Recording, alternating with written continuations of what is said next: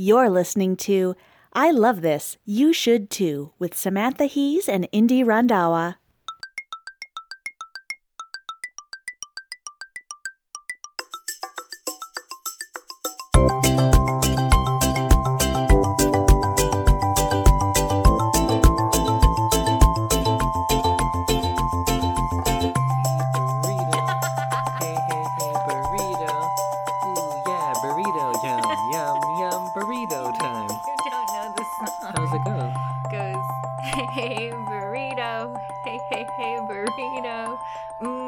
Burrito, yeah. That was pretty close to what I said. No, you said yum, yum, burrito, yum. At every cheer event, you guys eat burritos then? No, we just sing that. But there's no burritos involved? No, there's like arm motions that go with it. Huh. All right, well, welcome to I Love This, You Should Too.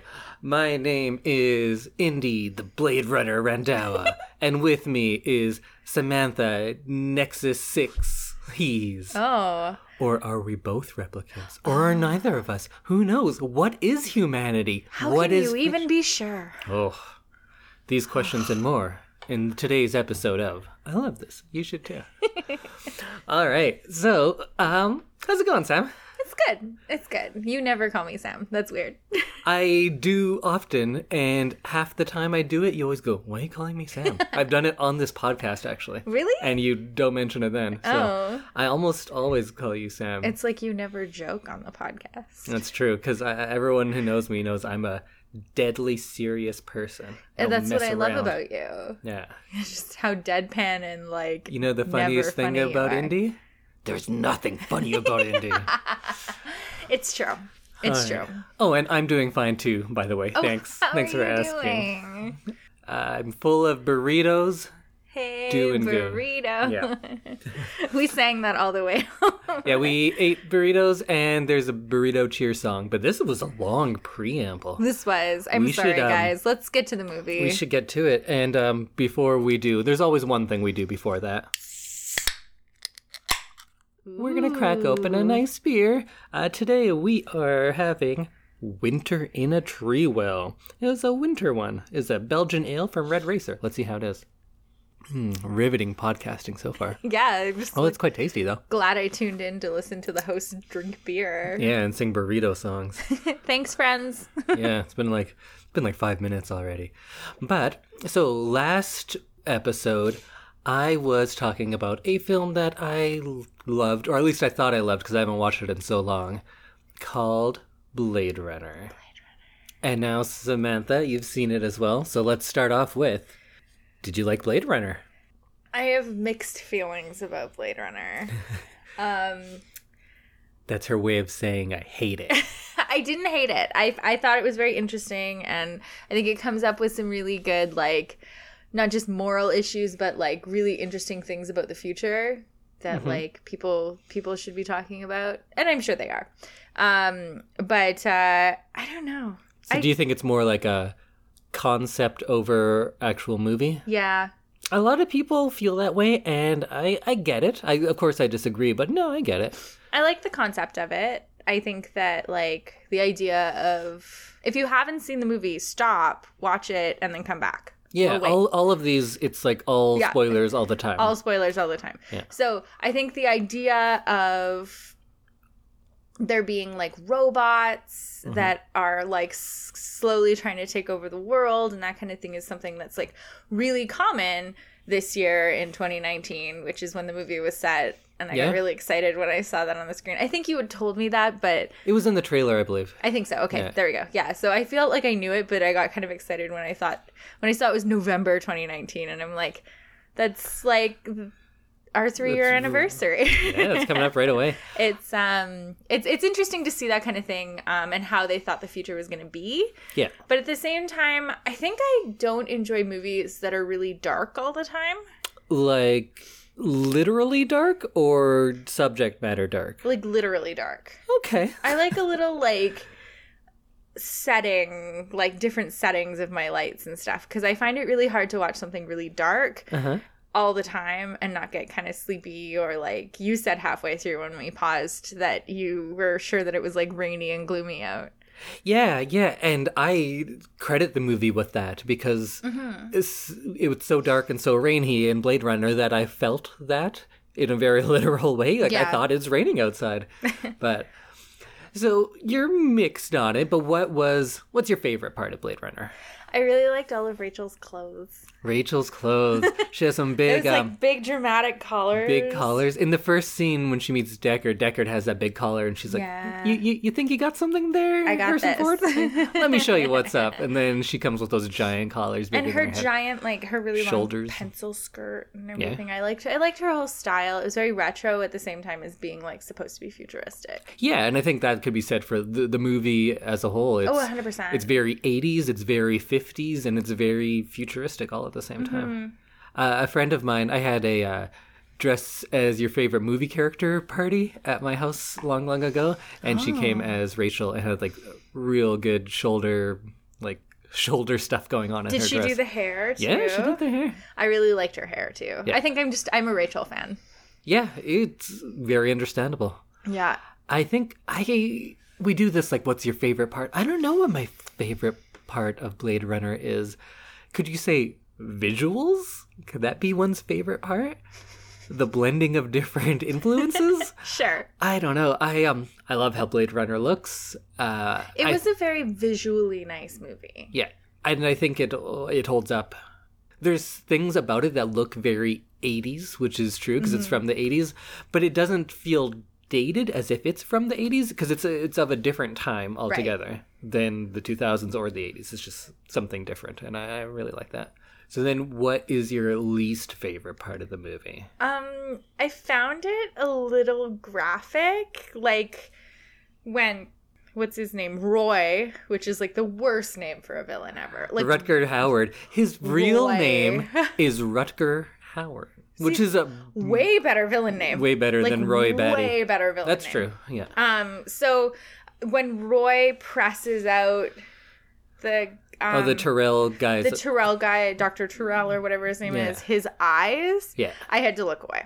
I saw that. I thought you were just like checking your phone or something, but it's like, oh no, I think this head crushing is getting to Sam. Yeah, the only time I checked my phone after the first time when you called me on it After the first time I checked my phone, was when I was getting a phone call. Yeah. And my watch was going and my phone was going and I got That's very true. distracted. But there were a couple of things like when he breaks Harrison Ford's fingers. Yeah, and I'll there's, give like, you a the couple, fingers. Like there's a couple things that are like unnecessarily gory.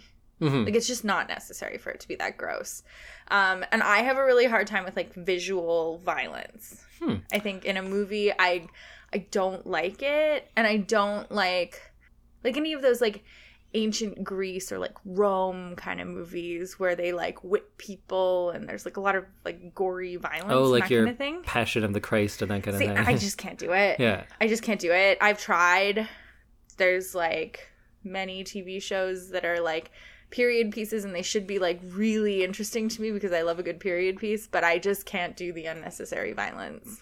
It's funny, if you told me Blade Runner, I would tell people that there isn't any violence really in the movie because I didn't even think about that head crushing scene as being particularly violent. But yep, he does put his thumbs right into his eyes. So yeah, absolutely. I kind of forgot about that scene, honestly. For my least favorite, I thought I knew what my least favorite part was going into it, and we're going to talk about it later. Okay. But now I look at that scene in a different way, and it's no longer my least favorite. So when did you first see this movie? I saw it as like a maybe 16-year-old. Okay, so you Didn't would care have for it. You would have seen it in a different light back then, right? And then I saw it again when I was in university kind of studying film in my... like 10 years ago, though. Right. So I've only seen it twice, and the most recent time was 10 years ago. So Okay. it's been a while. I feel like as you age, though, it's like you're going to be interested in different things in the film. Yeah, definitely. Yeah, so seeing it differently isn't kind of unusual. No. So tell me about the different versions of this movie, because I know there's quite a few. Yeah, we watched the final cut. In the preamble episode to this, we talked about it a little bit, but the original theatrical version was different in quite a few ways. So first, there's a constant voiceover throughout it. So Harrison Ford talks about what he's doing through voiceover. And this was done because originally the movie didn't do well. Test audiences did not like it. They didn't understand what was going on. It was too slow. So they put in Harrison Ford doing this voiceover, essentially explaining the whole movie as he goes. And it's not great. I've never watched that version fully, but I've seen clips and I've listened to some of the voiceover. And there's a legend that Harrison Ford hated doing this so much, he purposely did a really bad job. And so it made it easier for them to cut that part. Oh. And if you listen to it, yeah, he's doing a pretty bad job. Although I think you could argue a lot of Harrison Ford in this movie is very robotic. Oh, But he's maybe the human. maybe unintentionally. But Yeah, I don't think of Harrison Ford as like a really good actor.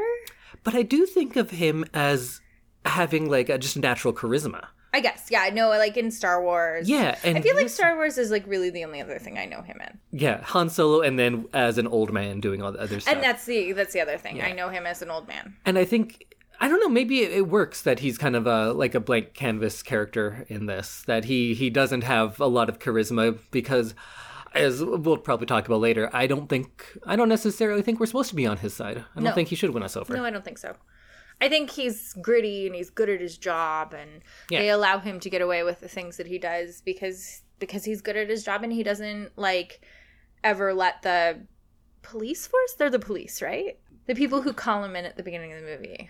Yes, yeah. So he works like he's a kind of a special division of the police, kind The of. Blade Runners. Yes. Yeah, Blade Runner isn't something that's actually from the book. I hear that they bought the rights to a different book that had the term Blade Runner in it just so we could use Blade Runner. It's a cool. It doesn't make any sense, but it sounds No, cool. it's like nonsensical, but it sounds cool. Yeah. If you're like, oh, I'm a Blade Runner. And the other part that test audiences did not like about the first version is the ending. The ending we see, which is not happy. It's kind of open-ended. Yeah. But they didn't like that. They want a happy ending. So there was a scene where Rachel and Deckard just kind of like walk off into some green rolling hills together. And you're like, oh, now they're in love. Which Really? doesn't work. See, I liked the ending that we saw. Yes, yeah. Where he comes in and he thinks she's dead because the other guy, he like powered down. Yeah, he died. He died, Yeah. but he like powered down. Yeah, because they have a set lifespan. Yeah, so, and then I think he thought that she would be powered down. Right. And so he came in and he's like, Rachel, and he's freaking out. And you can like feel the kind of the panic. And Yeah. he does a good job in that scene, I think. And she's just curled up under the blankets, sleeping like a normal robot. Do robots sleep? Do androids dream of electric sheep? There we go. So she wakes up and he's like, do you love me? Do you trust me? And then they like run off into the elevator into the night. Mm-hmm. And I kind of like that ending. Yeah. Because it's open-ended as well. Yeah. But they also throw in that threat from the other police guy being like, Edward James Olmos. it's too bad she won't live, but none of us do. Yeah. Oh, I got things to say about that. But let's. I enjoyed that line. Oh yeah. Yeah, it was a Me good too. line. They're just. I don't know. Watching it, I was worried that it would be too slow for you, and then when I watched, I was like, no, it's not slow at all. But I still think maybe it was a little slow for you. I don't think it was slow as much as it was just not my style. Mm-hmm. So I wanted to talk a little bit about like the opening of the movie. Like the opening scroll. Yeah, so the beginning, so let's talk about slow. There's like 9 minutes of just black screen with white writing with credits. Yeah. And then it had the scrolly like setting of the scene and everything. Mm-hmm. I found a lot of this movie reminded me of Star Wars. Well, I guess that was definitely the biggest science fiction movie at the time. Star Yeah. Wars, the first one coming out in 78, 79. Yeah. Anyways, right around there, and this is right on the heels of that, and plus you got Harrison Ford in it. So there was like the scrolly bit and like that reminded me, and then some of the sets in the city really reminded me of Star Wars. So like the bar and like some of the way that they were dressed, and there's a couple of things that reminded me of Star Wars, but there were also a couple of things. So the office at Terrell reminded me of Game of Thrones. I cannot speak on that as I have not seen a single episode of Game of Thrones. So there's this like really beautifully structured castle in the capital city, which is where like the main royalty lives. Yeah. I'm doing a really bad job of explaining this because I'm trying not to ruin it for him because he's going to watch it. So it's just lots of light and lots of these like naturally lit rooms. Yeah, I think, like, I always look at it and see that it took a lot from... I feel like we could call all of my movies, like, the road to Weimar, because I always talk about how it's all comes from different German expressionist movies. But there was a lot of, like, Fritz Lang ones where he had these kind of, like, grand offices of bureaucrats and stuff that look like that. Also, I think the movie Metropolis influences this movie a lot. Right. And film noir in general, which also draws its roots from Weimar cinema.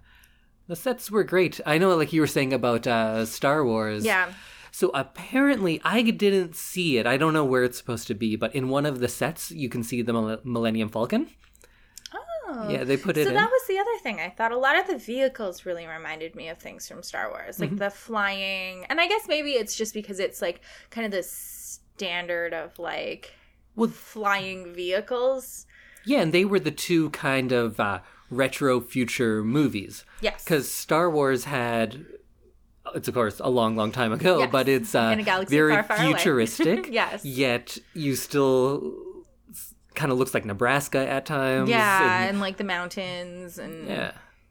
And the sets in this, a lot of those ones that, when we talked a little bit during the movie, not much, but you liked how a lot of them looked, those are they're done practically. So those are built miniatures rather than... So like all the having cityscapes and everything? Yeah. Cool. Yeah. Cool. I really enjoyed how much fire they used. Like the future is just going to be full of like buildings giving off fire at the top. Yeah, but then if you go around to... like industrial parts of Alberta. Yeah, it looks like that. True. So. Yeah, there's quite a few like smokestacks that are burning off like fuel and stuff. Yeah. You're right. So can we talk about the creepy mustache guy?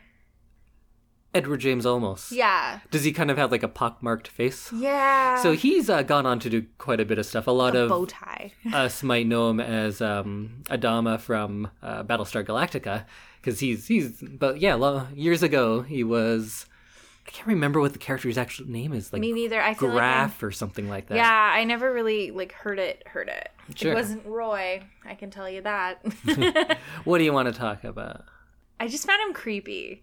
Yeah, he's creepy. And I think that was the point. So good job. Yeah. But I think it was very hard to get a feel for what the point of him was. Because he like came out and was just like, good job. And like, way to do your job. Can I ask to table this until later? Because I have some thoughts on that. Yes, of course. Okay, that'll come out later. Excellent. Let's come back to it. The movie starts after, that long scroll. Yes. There's the interview with Leon.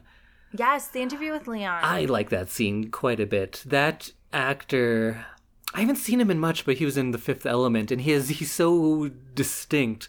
But when I was watching him being interviewed, and him, like, not knowing what a tortoise is and getting distracted by certain things, yeah, I don't know why. Like, I know where the scene's going, because I'd already seen it, but I feel so sad for him. Mm-hmm. It reminds me of... there's all sorts of tapes where they get bad confessions out of people who don't have the mental capacity to deal with interrogators. That's what I was thinking of when That's I what saw it looked him. like. Was like I felt like this man just doesn't have like the intellect or like the IQ to it looked be like able what's the to name like Brendan Dassey on Making a Murderer. Yeah, so it's like, I'm sorry, if you press someone who is in like a lowered mental state enough, they're gonna get confused and they're gonna start repeating the stuff that you say, and they're gonna like basically say what you want so that they get out of the situation where they're panicking. And I think that goes for pretty much anybody. Yeah.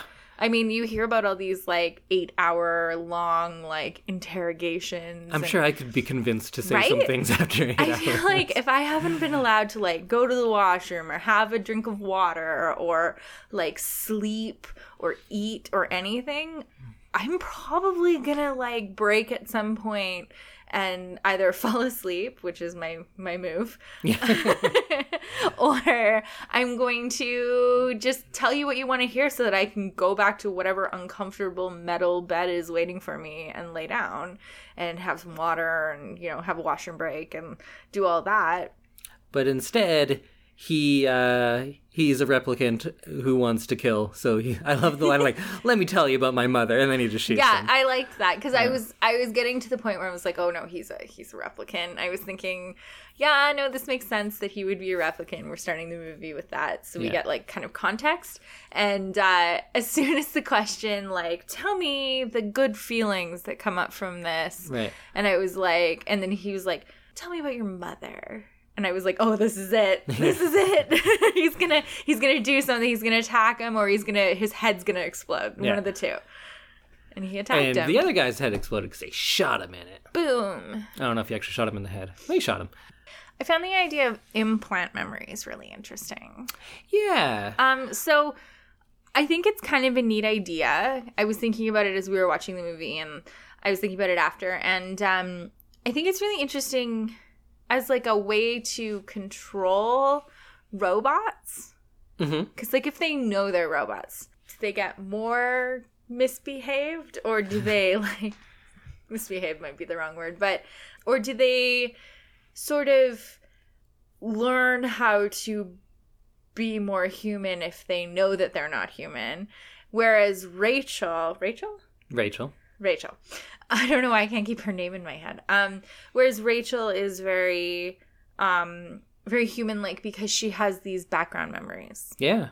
Well, that's kind of what the Matrix posits too, right? The idea of, well, give them memories and then they'll be nice and docile and just go to work every day. Because they think that they're normal and they're, you know, until whatever wakes them up, and then suddenly they're just this like being. Yeah, because you'd think if we have true artificial intelligence one day, it'd probably be easier to get a robot who's making cars to come to work on time and be productive if he has memories of a family he's trying to go home and feed, and that's why he's doing this rather mom than... and I found that very interesting, and I totally agree with the idea that, you'd totally be more, like, pliant and... like accepting if you have this background story that you believe is real, because Rachel's background story was Tyrell's niece. Yes. So it's like, until someone tells you it's not real, it's gonna be real to you, and it's gonna be really interesting to you, and you're just gonna be like, yeah, this is my life, I grew up, I did this, I did that, even though you've only been alive for like a year. We could just get really philosophical and talk about, like, well, what is free will? What is free will? Or how can we distinguish it from the illusion of free will? So if you give a robot, or in this case, Rachel, the illusion of free will, the illusion of memories, does she have free will, or is she doing what she was programmed to do because of those memories? Are we doing what we were programmed to do because of our memories? Is it free will, or is it fatalism? Nature versus nurture. Oh, my goodness. Oh, man. What a smart movie. This also is for our robots. other podcast, Psychology Time. Oh, yeah. With Indian Sam. It's not a great podcast, that one. It's very boring. Neither of us are psychologists, so it's just wild theories. Did you like all the stuff about eyes in the movie? I find eyes very gross. Yeah, eyes are gross. The extent that I like my eyes to is like putting mascara on my eyelashes and putting in contacts, and that's it. I really dislike taking out contacts. Because you feel like you're going to peel off a layer of your eyeball? I have pinched the jelly of my eye before. Yeah. It is horrific. Yeah, it's not the worst. Eyes are always a really easy symbol to go to. The whole... eyes are the window to the soul and all of that. And the eyes are what distinguish a lot of the replicants. Yes. Do you notice that? That red shiny, shine they have? Like, kind of, like, reflective Yeah, thing. they have like a red glare in their eyes at certain points. Yes. So you can see it with all of the replicants. Also, what's his name? Edward James Olmos has weird eyes. He has weird contacts in, but it's a whole nother They're thing. like husky blue. Yeah. Yeah, he's like a baby husky. Oh, a baby husky. But not as cute. No, a murderous husky. And then they go to the eye maker. That part was cool. And I didn't quite get why... Who was it? I think Leon was just putting eyeballs on the guy. Yeah, that's creepy. That was weird. I also didn't really understand why it was so cold in his lab. Well, maybe because it's biological material in some sort, right? Yeah, but the eyeballs weren't frozen. Yeah, I don't know. I mean, everything was like caked in ice. I didn't really understand why he was like... Maybe it's just like a butcher working in a freezer, that kind of idea. Maybe, but I feel like everything else would have frozen. I don't know. That confused me. That confused me quite a bit. And then I moved on and was grossed out by all the eyes. Yeah. And I think Roy more than once says, like, oh, if you could have seen the things I've seen. Yes. And, yeah. I like all the eye talk. It was fun. You know what I didn't like? The snakes. Oh, yeah. I forgot. Like, what's the dancer character? Zora? Zora. She has a snake, a fake snake, of course. A fake snake, because if I could afford a real one, would I be working here? Yeah, they don't really get into that in the movie, but like that's a thing in the book that there's no real animals anymore, but people have Right. animal replicas. She's like a stripper. He's essentially a dancer of some sort, yeah. Okay, because they were saying see her take pleasure from her like snake friend, Oh, and it kind of sounded like that she was doing something with that snake. with that snake. Yeah, well, luckily we didn't have to see that part. No, and she was also like nude when she came back to the dressing room. Yeah.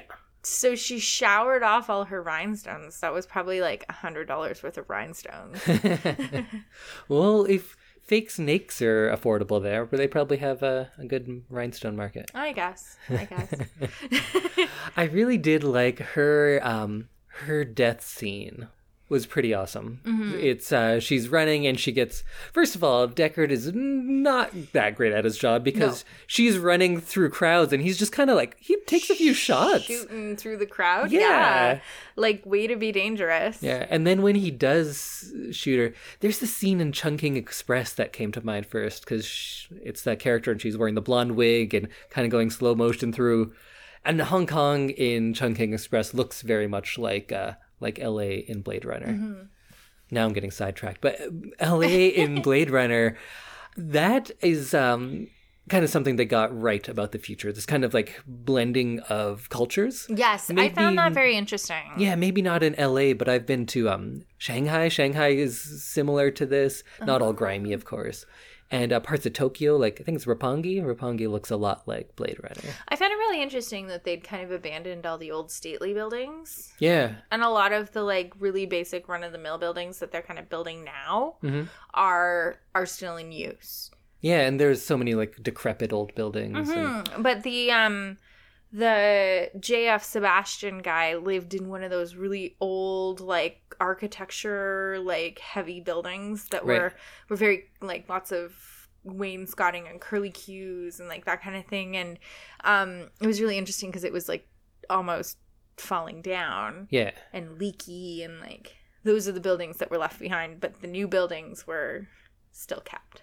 Okay, I was saying about her death, like how she's shot down and she goes through those plate glass windows. Probably a little too much slow motion, but there wasn't a lot of slow motion back then. It was a little slow for me. Yeah, but I love she gets shot down in front of all those mannequins too. There's like the neon, the glass, and the mannequins. It was all really pretty. Mm-hmm. And then also Pris later kind of hides among the mannequins, so it's just kind of further draws parallels between the replicants and completely inanimate objects, or are they separate from them, or are they amongst them? And it's hard to tell. Semi-inanimate objects, like in the in the creepy Sebastian's place, where there was that girl dressed in like period costume who like lifted her arm and turned her head and then put it back down. Like it was very robotic. You could kind of hear like a tick tick tick tick tick tick as it went. Yeah, and it's interesting that his job, or at least hobby, not both job and hobby, is to make these for Tyrell.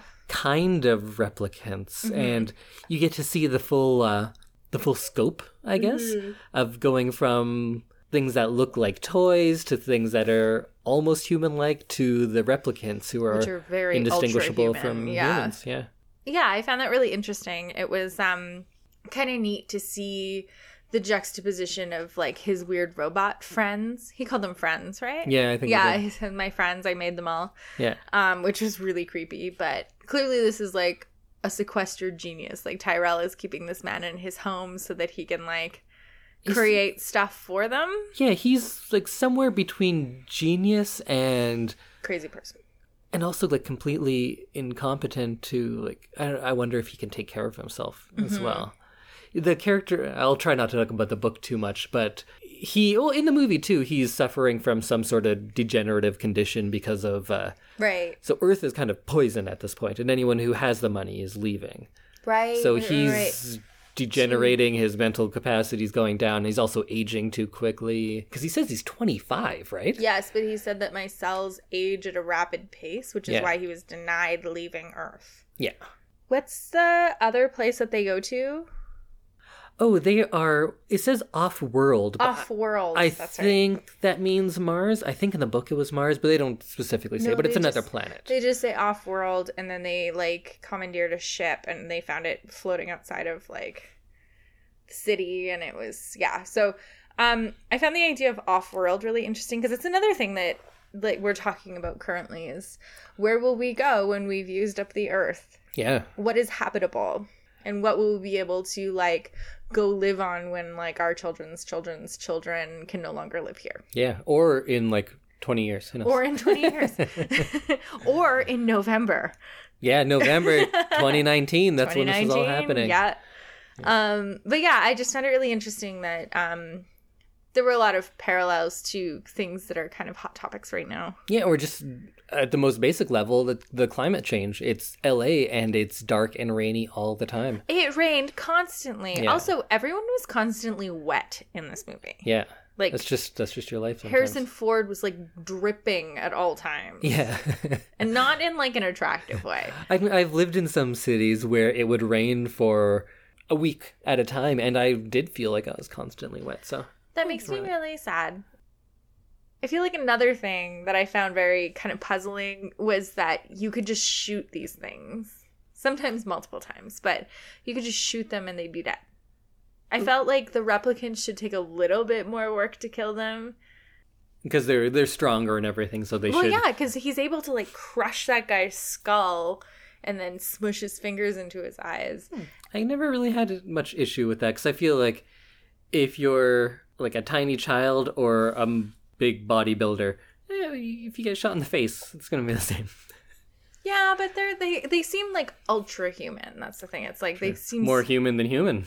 and they seem very much robotic when you think about their like mortality and their ability to like stay alive through like crazy things like not eating or Do they not eat? I only saw one of them eat once. Did we see people eat, though?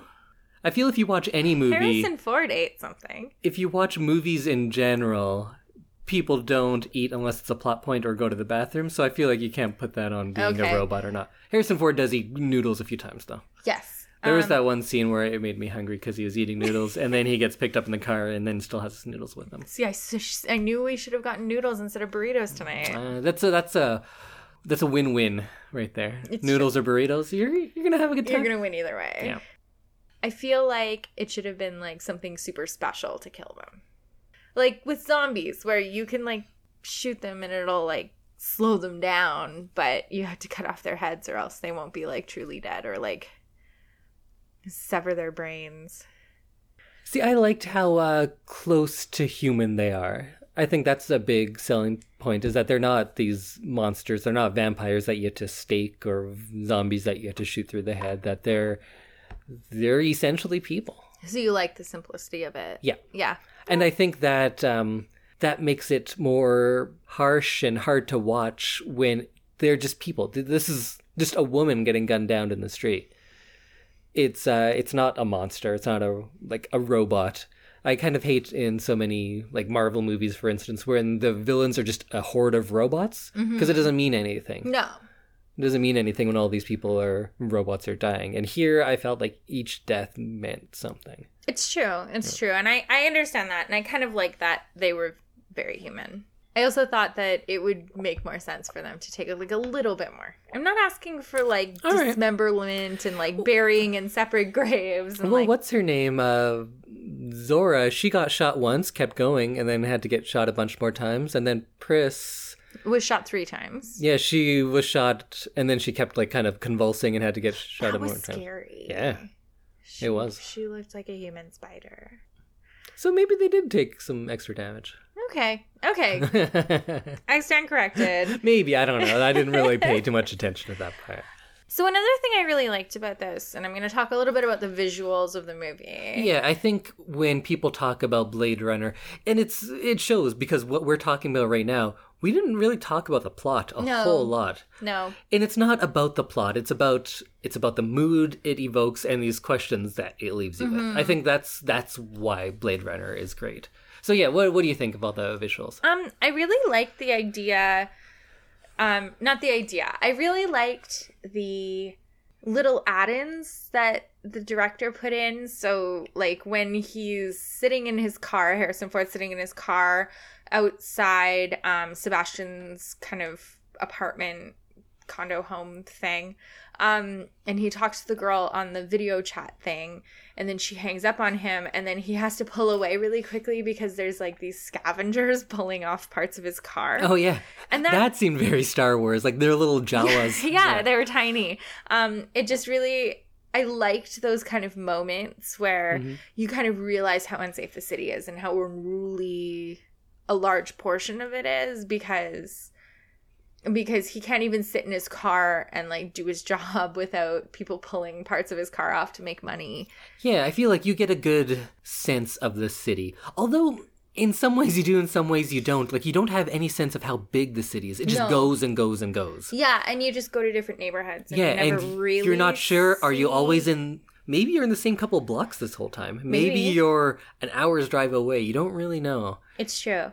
But maybe that kind of it adds to the disorienting nature of this metropolis. I think that's the point, though, of the movie. Yeah. Like, they don't want a lot of idea of driving. They don't want to, like, create a sense of safety by his house. It's just like everything is the city. Everything is dangerous. Everything is dark and yes, yeah.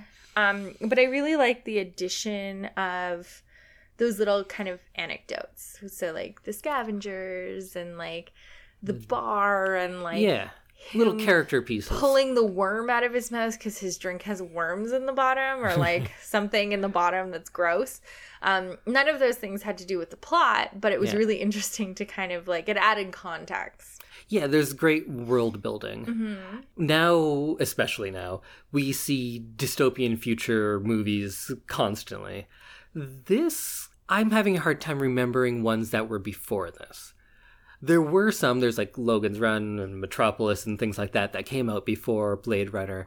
But I think this is definitely one of those pioneering movies of what a dystopian future looks like. Absolutely. Yeah, of how stark and bleak things are. And now we see it in every movie that stars a 25-year-old who's pretending to be 16. They all look like that now. Yes, exactly. But this led the way in a lot of that. Archie Andrews. Wait, what? Well, he's like 21 and he's pretending to be like 15. Oh, but it's not. Is the new season of Riverdale post-apocalyptic? No. Okay, I wouldn't put it past them. That show's just whatever they want. It might be. We stopped watching last season. Yeah. So. I find it really interesting that there was a new Blade Runner 2049. It came out in like 2017, 2018, 2 years ago? Something like that. Yeah. So when we were talking about doing this podcast, everyone was like, oh, is it the old Blade Runner or the new Blade Runner? Yeah. I think we're going to have to do a follow-up episode for the new Blade Runner because we haven't seen it. Look what's right behind you. It's Blade Runner 2049 on DVD. It's on here. Blu-ray. Yeah, there it is. We have it. Oh, it's sorry, it's to my right. Yeah. It's not right behind me. Sorry. But I'm excited to kind of see it, and I'm kind of excited to see a movie that you haven't seen together. But looking at this movie as it is, Blade Runner, don't you think it's odd that a sequel exists? Yes. It's such a strange choice. Like, I don't get it. And maybe it'll be great, and maybe it'll be terrible, but it doesn't seem like a movie that I'd be like, oh, well, now I want to see a sequel. It stands on its own. It doesn't feel like a universe that needs another, like, And all the visiting. questions that are unanswered, I want to remain unanswered. I feel like it's way more It's powerful true. not It's knowing. true. I agree. But I do also want to do an episode after we watch 2049. Well, let's watch it and we'll talk about it on a future episode. Okay, well, I can't do it tonight. It's my bedtime. Okay. Well, then let's talk about a few other things Excellent. first. So I was saying that I loved how it blended genres, which is another thing that we see all the time now, but I have a hard time thinking of movies that did it before Blade Runner or as well, because it's definitely a futuristic movie, Oh, absolutely. but it's very much a film noir, a neo-noir. Have you seen many film noirs? What do you think of when you think of a film noir? I don't know. So, film Give me noirs some examples. were like detective movies mostly from Right. the really late 30s, but mostly the 40s and 50s. They have their roots in German Expressionism. A lot of those German filmmakers who made these really shadowy, angular, black and white movies. When they fled during World War II, they came to the U.S. and started making detective movies and bringing that sort of aesthetic sensibility with them. Would In Cold Blood count? Like the Truman Capote? Yeah. I've never seen the movie. Oh, okay. I feel like I saw it when I was like way too young, just like when I read the book. But I remember it being very, very dark and very like what you're explaining. Yeah, so visually you would see lots of shadows, things like that. But there's a lot of thematic stuff that comes through in both Blade Runner and film noirs. A lot of movies now might kind of mimic a genre, and there isn't a reason. It's like, well, why did this need to be a musical? Why did this need to be a film noir? Why did you need the voiceover? But I think by making this kind of a film noir, it makes us think of the moral ambiguity of film noir movies. So they would often have heroes who were kind of deemed the first anti-heroes in film. Right. So they were doing the wrong thing for the right reasons a lot of the time. Okay, so a like lot Harrison of those... Ford is like shooting people and just like drinking up a storm and doing his job. Yeah, But so- he's doing it because he's really good at his job and he like will ultimately do the right thing. Yeah, so like your Humphrey Bogarts and Jimmy Cagney's would do that kind of thing a lot. And they would straddle the line of the villains from the gangster movies of the 30s, and then they started becoming the heroes, but you couldn't make them too villainous, so they were kind of like in the middle, and that was the birth of the anti-hero, at least in film. Of course, like if you go into literature, like Macbeth is an anti-hero, right. Michael Corleone in The Godfather, who now, like Deadpool's an anti-hero. Yeah. What about Holly Golightly? I wouldn't say anti-hero. I'd say maybe she's not a one-dimensional, perhaps, but I don't know if I'd say anti-hero. Okay. But yeah, sure, in some ways. In some ways. Yeah. I mean, she's not leading the most wholesome lifestyle. No.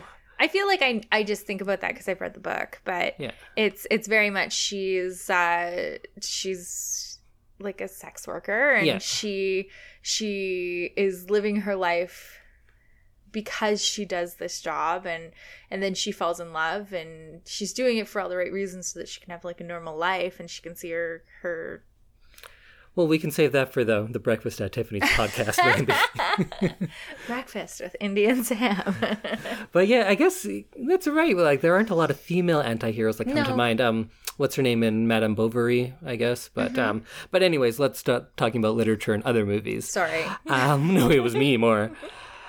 I think that works in this one because it makes you question Deckard and if he is what it means to be a hero, what it means to be a human. But let's start with the hero. Because when we're talking about Bring It On, we completely thought different people were the heroes and villains of that True, movie. true.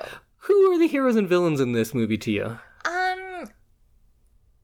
I think Harrison Ford is meant to be the hero. Right. And I think that Roy is meant to be the villain. Okay. Roy and his band of Nexus 6 people. Yeah, so I take a different look at it. I think that okay, so let me pitch you this movie. Okay. There's these immigrants, they're escaped slaves They're coming from another place, and then there's someone chasing them down and murdering them. All they want to do is live and have some sort of liberty and freedom. I see but where they're you're being going murdered with for this. that. You see? Like, Yeah, no, it's true. It's true. it's like how Beauty and the Beast and Super Mario games have the same plot, but from different points of view.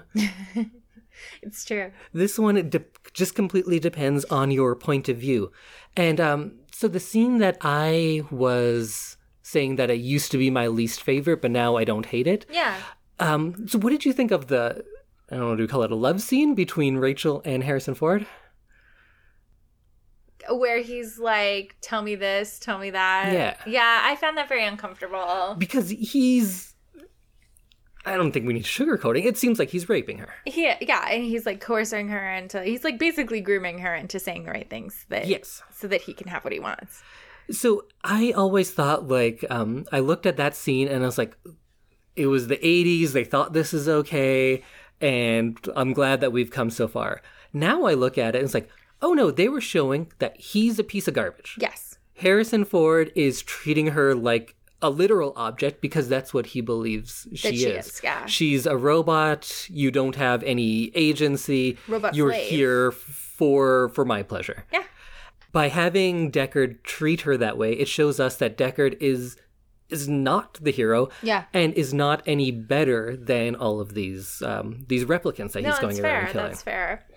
So, like, I did not enjoy that scene. That was a very cringy. yeah. Cringy scene. And I don't think that if I had seen this when I was younger, it would have like bothered me quite as much. Mm-hmm.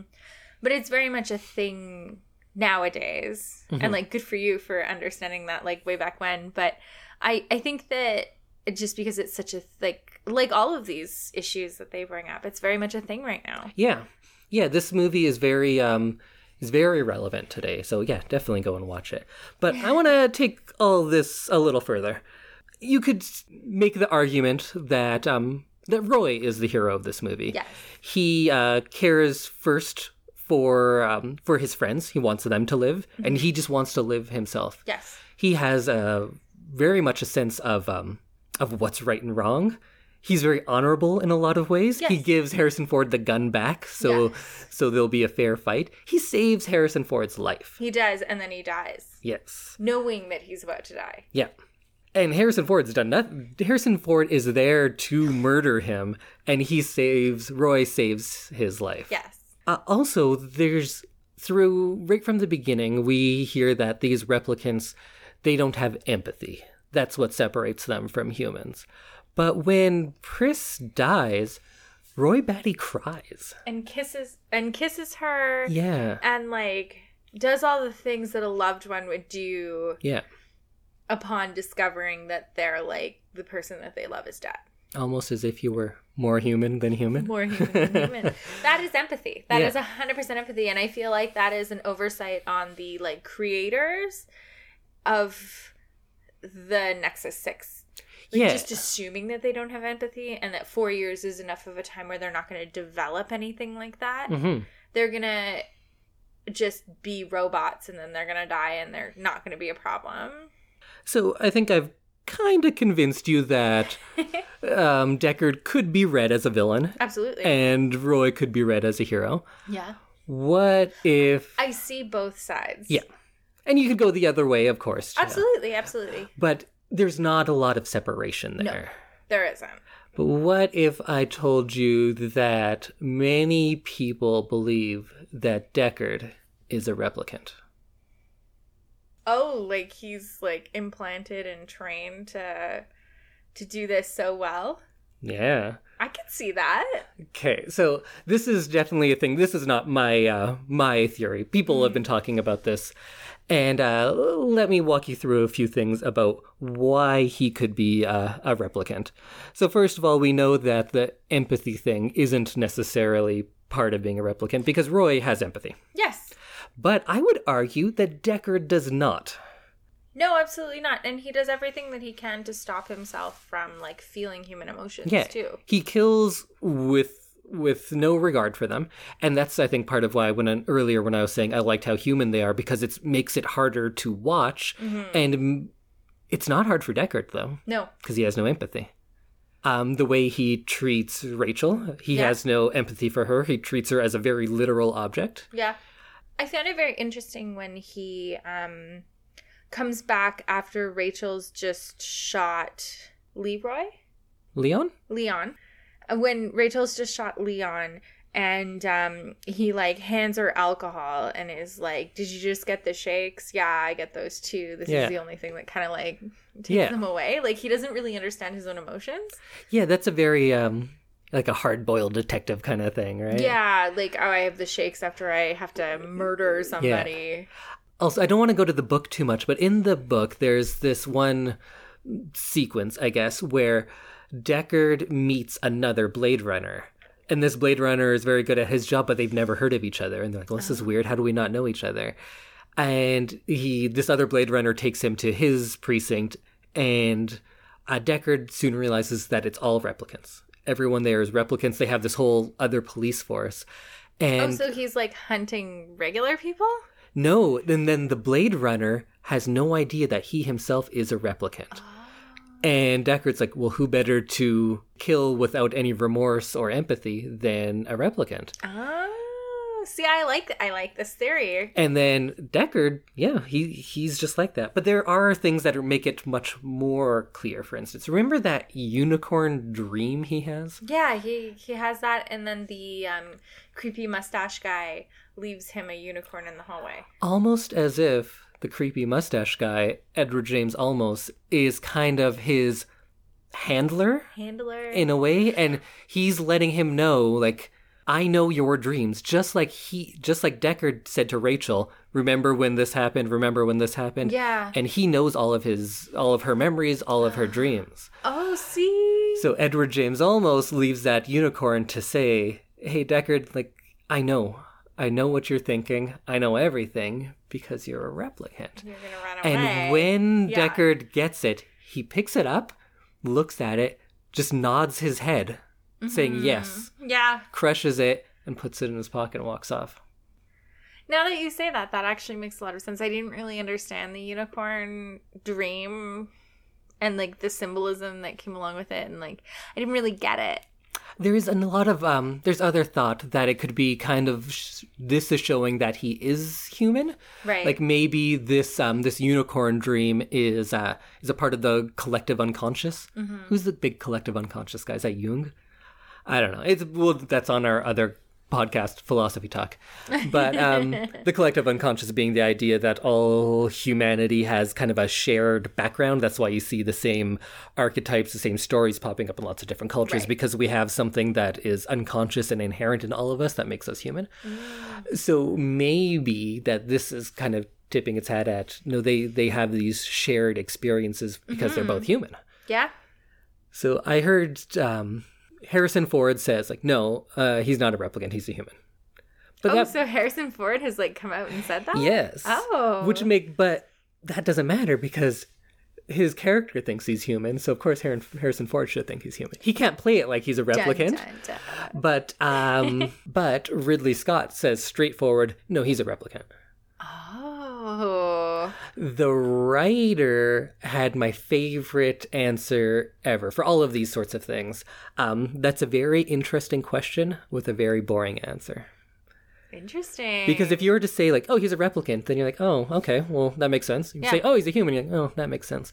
But not knowing makes you question, like, all these other things I was talking about. Like, it makes you think about the movie a lot harder. yeah, who's the hero? Who's the villain? And maybe it's not saying that he's a replicant or that he's a human, but it makes you think, like, well, maybe what's so great about humans? Yeah. What's so great about humanity? We have these people who we know are replicants who have shown all sorts of empathy and compassion. And intelligence, which Yeah. is why they're enslaved. Yeah. So maybe it's not important whether he is or not.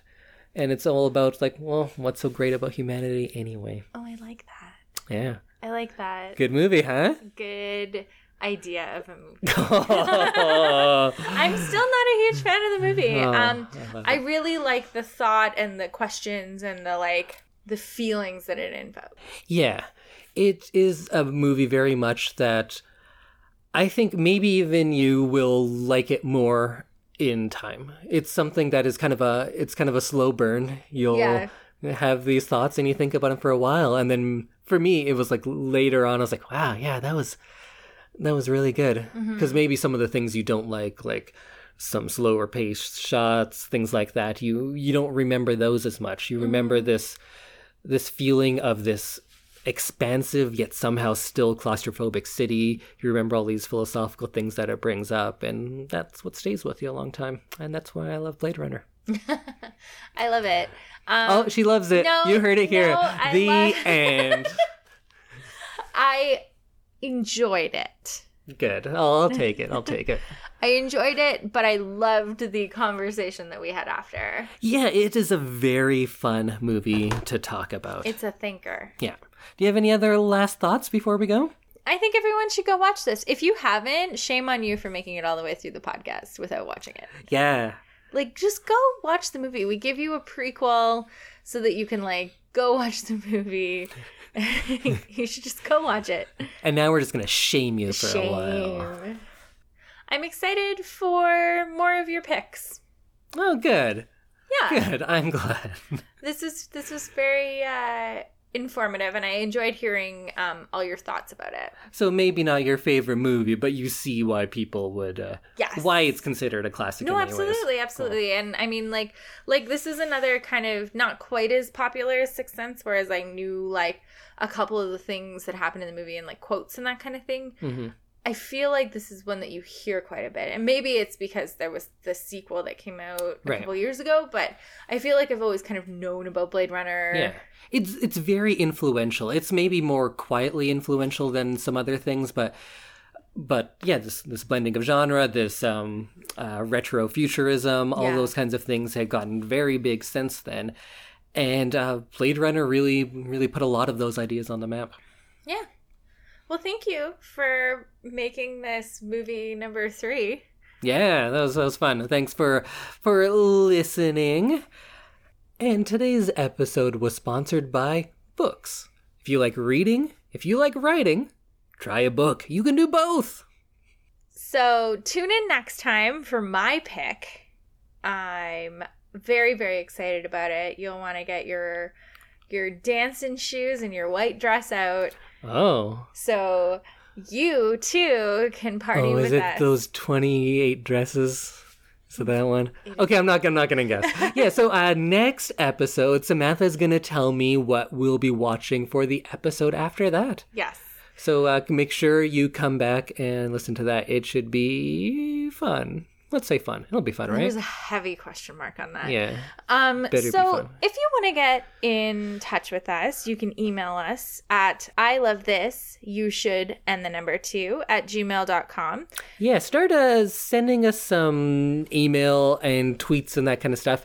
And I think once we start getting some more, we can start answering questions on the podcast. That'll be fun. Yes. Oh, and speaking of tweeting, how can they tweet to us? Oh, they can tweet at us at ILTYS and the number 2. Mm-hmm. And on Facebook, we're at I Love This, You Should Too _podcast. And our Instagram is the same as our Twitter. Oh, yeah. ILTYS2. I'm not a Twitter guy, but I'll be all over the Instagram. Okay, well, I'll see you on Instagram. See you on Instagram. And next time. Good night. Bye. Or good morning. I don't know. Or good morning if you're like me and you listen to podcasts as you're getting ready for work. Good morning. Good night. Good day.